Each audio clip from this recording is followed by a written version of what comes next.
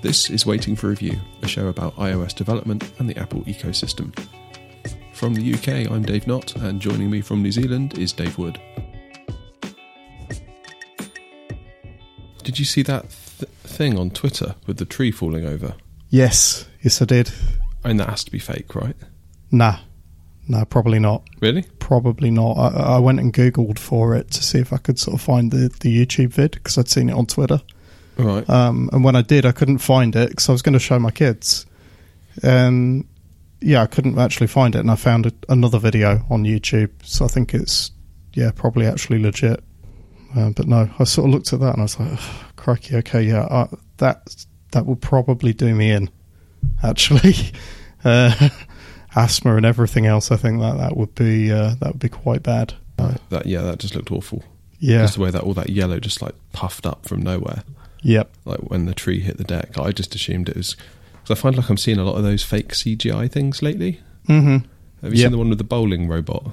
Don't think so. Like this robot arm picks up a bowling ball and spins it really quick and then lets go and smack, it does a strike down the bottom of the lane. There's another one, like where I'm sure there's something to do with a robot, like the robot attacking somebody. Yes. And it looks like properly decent. Was that the one that was supposed to be in the Boston labs? Yeah. Yeah. And someone tweeted saying like how consumer grade CGI stuff is just getting really good, which now we need to be even more aware of like fake stuff. Yeah. Than we've been already, really. Yeah, I think it's really becoming a big deal now. Yeah, especially with the potential of actual sort of like deep fakes and that end of stuff as well, where it's sort of manipulating people's image. Mm-hmm. I think it's on its way. Have you seen the Joe Rogan one? No. Wow, that's scary. It's some company that has claimed to listen to his voice on like his podcast, and then they just recreated this whole like, him speaking, and it sounds just like him. Like they could make it say anything, and you think, well, that's obviously Joe Rogan, and then they can make him say something terrible, and then people will think it was him. It's frightening, actually. All of his mannerisms and everything else, I guess. Honestly, I couldn't tell the difference. To the point where I thought the fact that they were saying it was fake was almost the gag. Yeah. It was almost like they were taking the viewers for a ride, making out it was some deep fake when it was just actually him. Then he tweeted being like, oh my God, this is really good. Probably a little bit freaked out as well.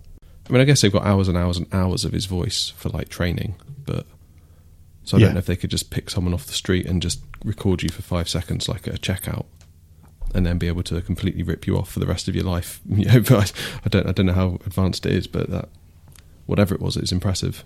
Yeah, very much. I can imagine like with something like that with a big enough library, you could perhaps get close enough to somebody else. If you imagine you've got like thousands and thousands of people mapped to that level, and then you have a secondary mapping that's done off the 5 or 10 seconds. That kind of does your voice but matches you to somebody who sounds similar to you. If you get what I mean, you could probably get maybe a reasonable percentage enough close to you. But anyway, it's a side of the future that I sort of feel a little bit apprehensive about. And part of it for me is like you said, you thought that it was something done for the show, and that perhaps he was in on it. And then he wasn't. Well, I could see that sort of angle being used for these sort of fakes. Yeah, if you want kind of plausible deniability, just put a shitload of fakes out there into the world, and then the thing that you really did is sort of buried inside of all of that. Yeah, I think there's certain politicians would really love that. So. And these things, it's only going one way. These things are going to become more frequent, and they're going to get better in their quality and in their accuracy. Yeah. It raises a whole load of questions that I'm frankly not ready to even think about at this point. But it's kind of terrifying. Yeah, it sort of makes me feel a little bit like I just kind of want to go. No, I'm too old for this. Sorry, too hard pile. I am so tempted to revive that Mirror app that I was putting together last year. Oh my goodness, yeah. I couldn't believe that. The one I've got really wouldn't take much work to get operational. Very, very tempted. Had all the features of that one. It did? Yeah, and then I was actually extending it out to have a bit more going on. I mean, I guess just for people listening, in case this ends up in the show, there was a tweet about sort of how you can play the game a little bit as a developer to try and earn money and maybe do things that aren't in the best interest of the user. And I forget the name of the guy, but he was saying he made this mirror app that showed an ad as soon as you launched it, then showed another ad, like full screen ad. I think, was it 30 seconds later or 90 seconds later? I can't quite recall. Right. Anyway, the long and short of it is I think he said he made $1 million from this mirror app on an iPhone, which is essentially just using the front-facing camera with a few little bells and whistles, right? Yeah. I mean, bear in mind that doesn't say over what time period and all of that, but $1 million. It's a lot. Yeah. And that's gross. That's before Apple take their cut and everything else, but that's still a lot. That's still quite a comfortable amount from a small app. Yeah, I mean, I look at kind of apps that I've made in the past, and they haven't even come close. That's orders of magnitude. Yeah, this is just like a whole nother level. I mean, if I had that idea for an app and I thought I'll put that in the App Store, I would never, in my wildest dreams, expect it to make $1 million. No matter how many ads and how many weird little dark patterns I use to try and present more ads and get the user to fall into ads and things. $1 million. Can't believe it. I do remember coming across this app, actually, quite a few years ago now. And so I think there's something going on there in terms of it landed in the App Store probably at the right time as well. I think there was a early App Store effect going on with it. So, I'm not sure this is something you could necessarily do in today's App Store in quite the same way. Like I say, gut feel. Not to detract from its, from that amount and what the developer has said that they did. I'm pretty sure that's a success by any standards, right? But I just think if you're sort of looking at it and going, okay, I could do that, well, perhaps, but also I think it's perhaps a little bit of a different playing field these days. And it's probably worth mentioning as well that the developer doesn't own that app anymore. It's been sold off a couple of years ago. And again, if you had a viable app that was consistently making you good money and you thought it was going to increase or maintain at that rate, I think I would be very cagey about the idea of selling it on. So I kind of imagine that maybe there was either a bit of a decline or an obvious kind of friction or something there, or if somebody just made them the right offer, but it was obviously situationally better for them to get out of that market and give it to somebody else. I think in the tweet thread it said something about like this wouldn't be allowed in today's App Store. Mm-hmm. So yeah, like good while it lasted, but it wouldn't be possible today. Yeah. And I think he mentioned something about, I sort of played the game a little bit with keywording to basically game the App Store search. Yep. And again, that's just kind of another sort of reminder, isn't it, how vital it is that you perform in App Store search. I mean, I found that with Armchair, especially in the last few months before I sort of canned the app and the company. I really, really struggled in the App Store search, and I felt like at the end I was clutching at straws, but I always felt like somehow the App Store search is fundamentally a bit broken. Yeah. To the point where like a Kodak, like the camera company, their app was appearing above mine when you search for Kodi remote, just because Kodak contains the characters K, O and D. Something's off there, I would say, if that's the case. But it's the App Store not really doing its job. Still not over that. No, I can imagine that still stings a little bit. That was not cool. I think it kind of reminds me though that whole aspect of sort of optimizing for the App Store and that side of things is something that is very, very worthwhile considering and thinking about, and it is something that I don't feel I've really got a good grip on, to be honest with you. I think as I reboot my video mixing app, GoVJ, I think that I need to reconsider how I'm sort of presenting in the App Store you know, from screenshots down to copy, down to subtitling, down to any extra words within the name and that sort of stuff. I feel like I need to sort of sit down and do a good, you know, couple hours on a weekend, just sort of figuring out the right approach. I still sell the app, you know, it's still actually getting discovered by people, but it sort of feels like, well, if I look at the stats and I look at how many, you know, how many views that it's actually getting and that side of stuff as well, compared to how many sales I'm making, my conversion rate's quite bad. So I sort of feel like if I refocus on all of that, then maybe I can sort of do a bit better. And in my head, it's kind of part and parcel of the relaunch, but there is an argument to be made that I could do that, you know, today and potentially optimize how the app is selling right now. Yeah, I mean, maybe there's something there for me to go away and kind of have a bit of a think about over the next week and report back.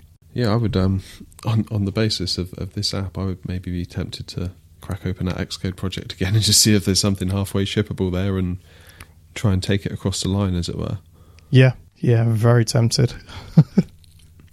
Yeah, I mean, just look at the AirSynth. I mean, you didn't really expect, I don't think what you, tell me if I'm speaking for you here incorrectly, but I never got the impression you expected the response you got for that. No, not at all. So it goes to show that you never, quite can tell, really, can you? No, and again, that was down to luck in a lot of ways, but it was also down to the fact that I was trying to put it out there as well. You know, if I hadn't put my foot forwards, it wouldn't have happened. Yeah, so, you probably got like 10 sales or something in a week. Yeah, if you were lucky. Exactly. I would have had people who had seen me tweet about it who were curious, and that would have been the extent of my advertising if I hadn't sort of pushed it to everywhere else. You know, I mean, it's a look whether they pick you up or not, but it's you've got to be in it to sort of get anything back from it. So, yeah, I think I learned a little bit with that as well. Yeah, I feel like I kind of learned a lot from you in a way from that. Just kind of sort of watching what happened. It's yeah, that was awesome. Is it still sort of ticking along? I just checked in on it earlier, and I've made less than 10 sales in the last week. So that's still not to be sniffed at, is it? No, not at all. And you know, that complements the sales that I'm making from GoVJ as well. You know, it sits with that. So I'm quite happy that it's even selling at all. But given that I put quite a bit of effort into sort of making sure it had a recording feature and doing that sort of second round of development for 1.1, I think I'm beginning to see that it's sort of leveled down to probably not worth me sinking weeks and weeks worth of extra development into it. If you sort of see what I mean, it's kind of more a case of incremental stuff to just sort of keep it ticking now. So have you done have you launched the recording stuff now? Yep, that's all out there. And I did another push to try and see if anywhere would cover it again, and I don't think it's different enough, and I think it's still sort of a case of it being too soon. Yeah, so I think your time's better spent maybe trying to figure out what the next thing like this is going to be rather than keep pushing this thing forward. I think so. That's certainly my gut feel, and I've been returning back to my video mixing app as well, just on a sense of that is still selling. I am supporting it. And, you know, on that basis, it needs a bit of love, and it's needed that for the last 2 years, easily. Mm-hmm. So, yeah, and that's a bit of a process that's going on at the moment, actually, because I'm sort of doing a lot of refactoring of the code base and that sort of stuff as well. Yeah, I think that makes sense, because that's kind of like it's a bigger app, therefore I think an update is going to be better received for an app like that that's got users that really care about the app versus like a novelty app. Oh, absolutely, yeah. And I think there's still something for me within what AirSynth does, because I have plans to sort of turn that into something that would actually complement the video mixing app. If I sort of build that into a control type of app that sends MIDI signals, for example, then, you know, it becomes something else, and it becomes something that's perhaps got a little bit more utility than it has today. So I could see myself doing that, but again, it's a time thing, and that is something I only really want to be doing if it's not going to take me another 3, 4, 5 months, whatever, and counting, to sort of get together to release. It has to be a sort of much quicker job than that. So have you got any sort of like rough idea for like a release for GoVJ? Yeah, so at the moment, what I'm doing is I'm kind of, the app as it stands is it's an Objective-C code base. It has a couple of small screens that are done in Swift, and everything is in one gigantic storyboard. And so a lot of what I'm doing at the moment is I've actually taken the navigation or the flow of the app away from the storyboard, and I've brought that into a coordinator object, which means that I've then got programmatic control, and that gives me back quite a lot of what I appreciate in terms of app development these days. I like to have that control. And then I'm porting screens bit by bit away from Objective-C and the storyboard into a nib file. So I'm not actually redoing all the constraints. I'm kind of just copy and pasting it out of the storyboard, dragging it over into a nib, copying it into there, and then linking everything up with a Swift View controller and porting the code. And so a lot of that is technical debt. A lot of that is getting this ready so that it's in a format that I feel happier adding new code to the code base. And I have to be careful. I'm sort of trying to make sure this isn't a complete rabbit hole. So some bits of the app I'm kind of just leaving as they are, and I'm getting it to a stage where I can kind of just replace bits. So right now I'm kind of rebuilding how the control works for the app. It had a sort of drag and drop kind of system, and I want to completely get rid of that. So that will actually make it a bit easier to use. It should make discoverability better in terms of how people sort of first onboard into the app. And it will actually make it easier for me to support going forwards as well, because it just means there's sort of a lot less kind of bird's nest code, as it were, because the drag and drop system that I built 4 or 5 years ago is old now, and it was a mess at the time because I was sort of still starting out with it all. So I'm getting rid of that, and in the process making the control of the app better. And with that in place, that then kind of leads me to being able to add MIDI support to the app as well. So sort out the control system, and then I can kind of rewire things in terms of being able to control with a MIDI controller as well. Because the drag and drop presents a couple of issues where you can't really represent what's going on if you're controlling with a MIDI controller. Right. I don't want to do a virtual drag and drop. So I guess kind of to make sense of this, what it is that you're able to trigger video loops so they start playing, and you have 2 channels that you can mix between. So you have a concept with the drag and drop where you kind of drag the video into the channel you want it to play on.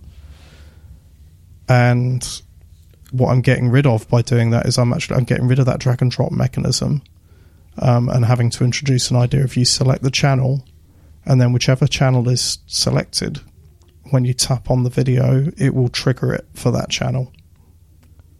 So rather than you drag and drop into where you want it, you say which channel you want selected, and then anything you do after that is happening on that channel. So I'm structuring the UI around that at the moment, and by doing that makes it clearer, because then when you're triggering from a MIDI controller, which has no capability to sort of represent drag and drop, you select your channel, and then whatever you trigger on the MIDI controller is happening to that channel.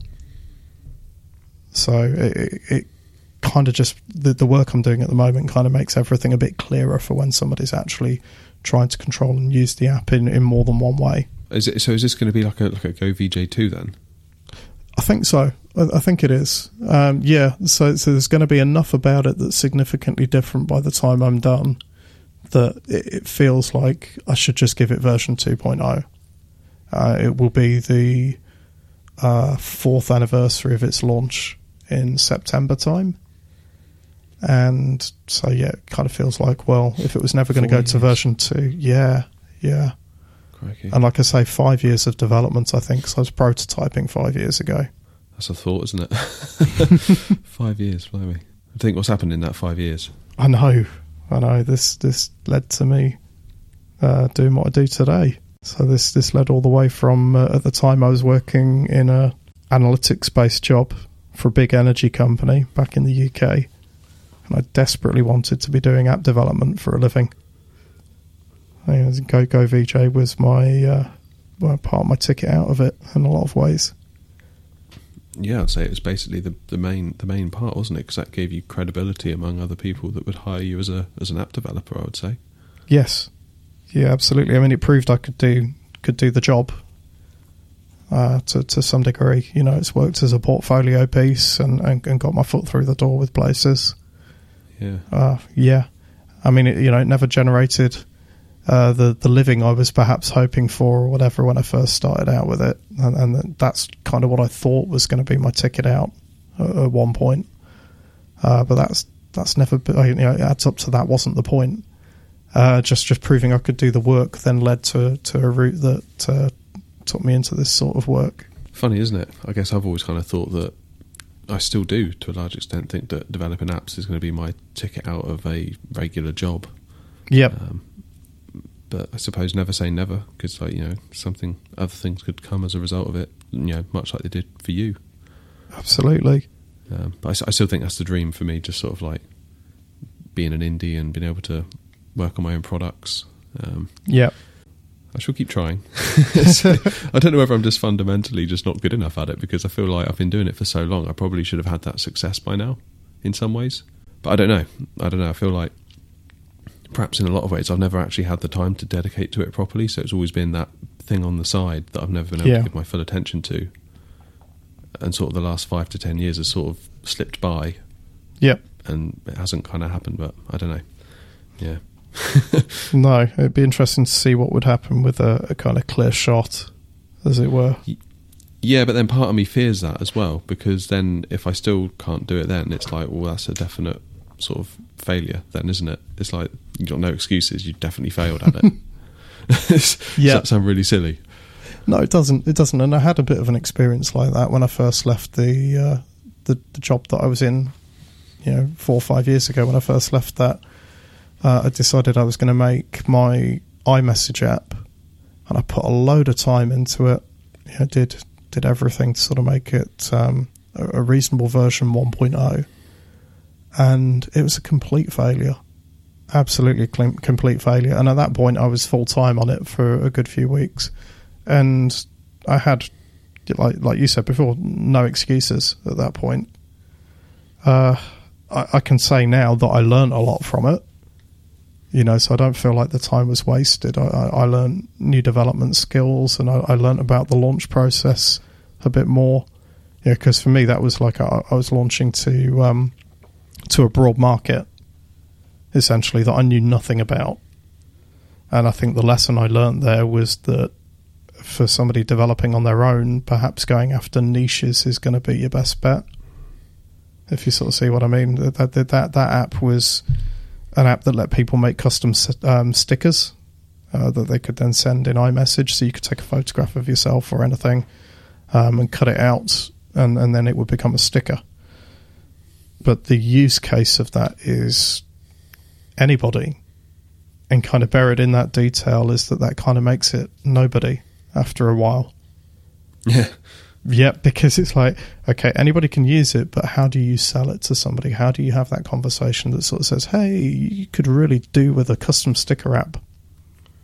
There's no basis to have that conversation other than riding a bit of an initial wave for iMessage apps, when everybody was talking about them, and that just didn't really happen. No, the whole thing kind of just fell flat, didn't it? Yeah, exactly. And discoverability at that point was really rubbish, and it's a bit better now, but again, the ship has sort of sailed. I think what's really happening is people go for sticker packs, and if they want an app for a specific purpose, it kind of has to be giving that purpose as an iPhone app, more than just being there in iMessage. It's an iPhone app plus a bit of optional extra iMessage stuff. So everything about the way I went after it was opposed to any success. But I learned something with it. So I don't feel like the time was completely wasted. Had I needed that to turn an income to support me, it would have been monumentally a failure at the time. And So I guess I've learnt from that in terms of how I would sort of approach things to try and have something a bit more productive. You know, as it's like, well, maybe that app idea just wasn't good enough to sustain almost anything, but there could have been something similar that might have been a bit more niched, that could have done a bit better. Yeah, there's a part of me as well that thinks if I could just do indie all day, every day, I don't know whether I'd start to get a bit, I don't want to use the word depressed, but I think I'd end up getting a bit sort of lonely and a bit sad. Potentially. And especially if it wasn't going very well, I feel like I'm just like devoting all of this time and it's just all pointless, and maybe I should be doing something more productive, more, you know, financially rewarding with my time. So I feel like where it is at the minute with me, I feel like I've kind of got sort of my regular job that kind of funds normal life, so that puts a tick in that box. And then indie stuff is, it doesn't matter if it's financially viable, which I think frees me to spend more time sort of sweating the details and getting it right. And that may mean that it can then sort of become a portfolio piece, because there was no way I was showing anyone the Code to Armchair. I was borderline ashamed of that. Like, if I had to go to a job interview and open that up, I'd been like, I'd have to explain, like, well, this is the app that I sort of learnt on. So it did a bunch of things wrong, and, you know, I'm sure that they'd tear it to pieces, but I feel like this is the app or the app I'm working on now. I could almost, I have the time to spend on it and not have to worry whether it's going to, you know, make money to pay the mortgage or pay for this and pay for that. So that's quite nice at the minute. So on one hand, I'm complaining, saying, well, I've never had enough time to do it, but I think right now it's exactly where I want it. Yeah, because obviously it's all going to change here tomorrow. Hev goes back to school, which is quite a big thing, I guess. Yeah, so she works as a teacher. Yeah, so she's going to go back and teach for a couple of weeks before the summer holidays, which means I've taken 2 weeks away from my job, 3 weeks in fact, to sort of take over at home. So that's going to be a bit of a change. So I'm sitting here now, Sunday night. I feel quite apprehensive actually about how tomorrow's going to go. Yeah, probably like. Yeah, you probably see loads of messages on Slack being like, it's all going terribly. like screaming children. I'm just huddled in the corner shaking. Something. But all right, it'll be a bit topsy-turvy for a few days, but I'm sure you'll reach a balance. I hope so. I feel like this is almost like the next 2 or 3 weeks is just temporary. Then I'm going to go back to work for, well, the summer holidays are sort of on with the school. Yeah. Then come September, then I'm going to reduce my hours down more significantly at work to be at home more. Yeah. That is when I feel like I'm going to find like my rhythm with my sort of indie stuff. Like, you know, once we kind of get the afternoon nap sort of nailed, so that gives me a good couple of hours on a good day. And kind of just like the routine of, you know, maybe like Heather marking her books at night, then I could be doing my stuff in the evening then. Yep. Whereas I feel at the minute it's all kind of a bit up in the air, and I'm not fully focused on it right now, I think it's fair to say. Yeah, I'm kind of looking forward to that again, because I feel like I've missed out the last 6 months since Oliver's been born, and I've sort of gone back to work, and it's all been different because Oliver's been here. We've got 2 kids now, that makes it harder, and Oliver's a baby, which makes it like double hard. And I feel like the dust is maybe beginning to settle, but there's maybe just 1 or 2 more plumes of dust that need to come up yet, i.e. tomorrow when I take over for the short term, and then I guess maybe again in September, because they'd have probably had the summer holidays to get used to being around Hev again. Then it's kind of like, surprise guys, I'm back. And then, they have to get used to me again.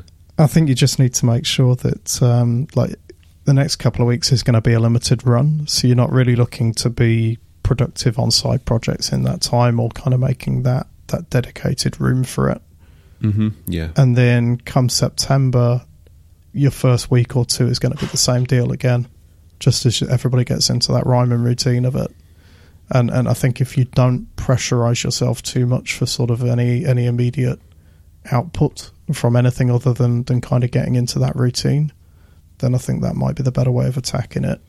But I can also kind of see that once you are in a rhyme and a routine and you've got a space for kind of working on these sort of things, you know, wherever that space is, whether it's like you say, at the end of the day, when you and your wife are both working kind of on your own respective things, or whether you can kind of grab specific times in the day where it works out that you can work on something for a bit. Once you're in that routine and you've got that, it does become easier to kind of keep nudging something along. It's that when you've got that room for it and you can just sort of keep showing up every day and giving it a little bit more, even if it's like, 20%, 10% of what you would have if you were doing something full time, it's still moving forwards. And then the beauty of that is you can sort of start to plan for that. You can start to kind of think about what you would do. It also means that when you've got a project that's nudging forwards, if you can arrange things anyhow, where you've got a weekend day or a day off or something that you can arrange where you can sling some more time at it, it kind of means that you can kind of plan for those events. If you're sort of thinking about, well, okay, I need a Saturday or a Sunday where I just sit down and I get the launch page sorted. You can start planning for those sort of events once you've kind of got that incremental thing going on. Whereas when you're kind of just trying to grab time at random, you don't know when you're going to need that sort of time, so you can't plan for it, so it just doesn't happen. That's kind of been what I've found anyway, has been that sort of getting AirSynth launch, for example, started when I sort of started carving out specific time at the beginning of the day before I'd gone to work to sort of do a little bit more, and that was kind of how I sort of started getting that together. I think at the minute, because I haven't really gotten into it massively, almost feels like it's going to be a bit of an effort to start again, just to kind of like figure out, get my bearings. So I feel like I want to sort of crack that and then just try and build like habits, make it sort of like get a bit of rhythm to it. So yeah, like you were saying, a little bit here, a little bit there, a little bit here, a little bit there, but then there's like a pattern to that. And it'll take me longer. I think that's the biggest thing I need to get my head around, is that this will take longer. In a week I will not get as far as I would if I was on it all the time for a week. Yep. So I just need to kind of brace myself for that. But in a way, I've been in a situation before where I've had a week on something and I'm not entirely sure I'm productive that entire week. No. It fascinates me, this whole thing, and I think about it a lot. I remember Hev was on half term and she was like away with her family. She went to see her mum, then she went over to see her dad, and basically she was away for the whole week with Charlie, and I just stayed at home. So I had the whole week to work on Armchair at the time. And I think for most of that week, while I was sat at my computer, I feel like most of that time was massively unproductive. And I was only sat at the computer because I knew I could, but I wasn't really making progress. I feel like I could have made just as much progress if I'd stepped away for like a third of the day every day. Yep. If not more. And I don't know whether that's because I knew I had lots of time, so I just basically took all of the time anyway, even whether or not I needed it or not. From my experience, that would be a truism for me. Yeah? Yeah. When I first left my old job and started doing iOS development full time, and I was kind of working on my own stuff for that initial period, I was going down to a co-working space, and there were quite a few days down there where I should have just done something else. Really, it was kind of a case of I was there, I was showing up, I was on my computer doing my stuff, but not really doing it in a productive fashion. And a lot of time sort of spent down blind alleys and just kind of slacking off in some ways as well, and not being sort of fully focused with it, because I had the time to not be fully focused with it. Yeah, there was one day, I think, of that week that I was on my own, that it got to like the end of the day, probably about 6 o'clock, and I look back on like, what have I actually done today? Yeah. And it kind of boiled down to I could have probably done that in 2 hours. If I knew I only had 2 hours, I would have just pulled my finger out and I'd have done it. But because I had all day, I just took all day. Yeah. So, part of me wonders whether this is almost... You could look at it as like, oh, well, I don't have all the time to work on it, therefore it'll be slower. Actually, the fact that I've got not a lot of time means that in that time I'll be sort of productive, like sprinting rather than just jogging. Yep. So lots of short little sprints rather than just one big long jog that takes all day. It can kind of inform your decision-making process as well, because with some things, certainly with development, you can kind of go, well, okay, what's the minimum I do for this particular piece? This screen or whatever. What's the bare minimum it needs to do to work? And then at the other end of the scale, there's how would this look if it was completely earth-shatteringly beautiful? And I've got animations everywhere, it fades in, it does this, and you add all these things together, and then like if you're going to do it that way, you're probably overdoing it after a point. And so when you've kind of got limited time, it doesn't necessarily force you all the way down to the barest minimum, blank background, a single button with a bit of text and that's it, or whatever. It doesn't kind of mean you have to do that, but you can kind of do somewhere in the middle or a little bit maybe closer to the minimum, but not all the way down the end that leads you sort of doing like, a single screen's taking you 2 weeks or whatever. When you've got limited time, if you focus down to just sort of like I say, a bit above the minimum, but not all the way out, then you can kind of make better progress. Whereas on limited time, the tendency to just sort of go, I'm going to animate this, I'm going to make this really beautiful and kind of add all these things together. And before you know it, you've blown a day out and you've still not got anything that looks visually anywhere close to what you wanted. Yeah. So I think there's something to be said for kind of small snatches of time where you've got to focus down, just for sort of kind of cracking that whip a little bit. If I had my indie time again, as it were, and I was kind of suddenly full-time indie again now, I think I'd structure my days very, very differently. So I would not try and have 8 hours a day in the seat working as if I was in a regular job. Even if I had 8 hours a day to go do that, I don't think that's the way I would structure my time. Okay, what would you do? Probably try and limit it to 3 or 4. Really? Because I suspect that the actual amount of productive time that I ever spend being fully productive doing development is 3 or 4 hours. I think. Wow. Really, just in terms of like, just critically assessing how productive I could actually be. I think that's the way I would spend it. It doesn't mean I would be, sitting back just playing games or something in the remaining time of my day. I think it would just mean that I would kind of change the cadence and what I do. So I'd probably do a bit more planning work, a bit more admin work in the remaining time of the day. And then otherwise kind of focus down on stuff to the side of the development. So skill building, but in other ways. Whether that's, actually doing something as a craft or a hobby or something like that, but something that kind of takes my brain out of the dev mode, but I'm still kind of doing something. Because okay. I sort of find that kind of that sort of stuff ends up complementing what you do in the end anyway.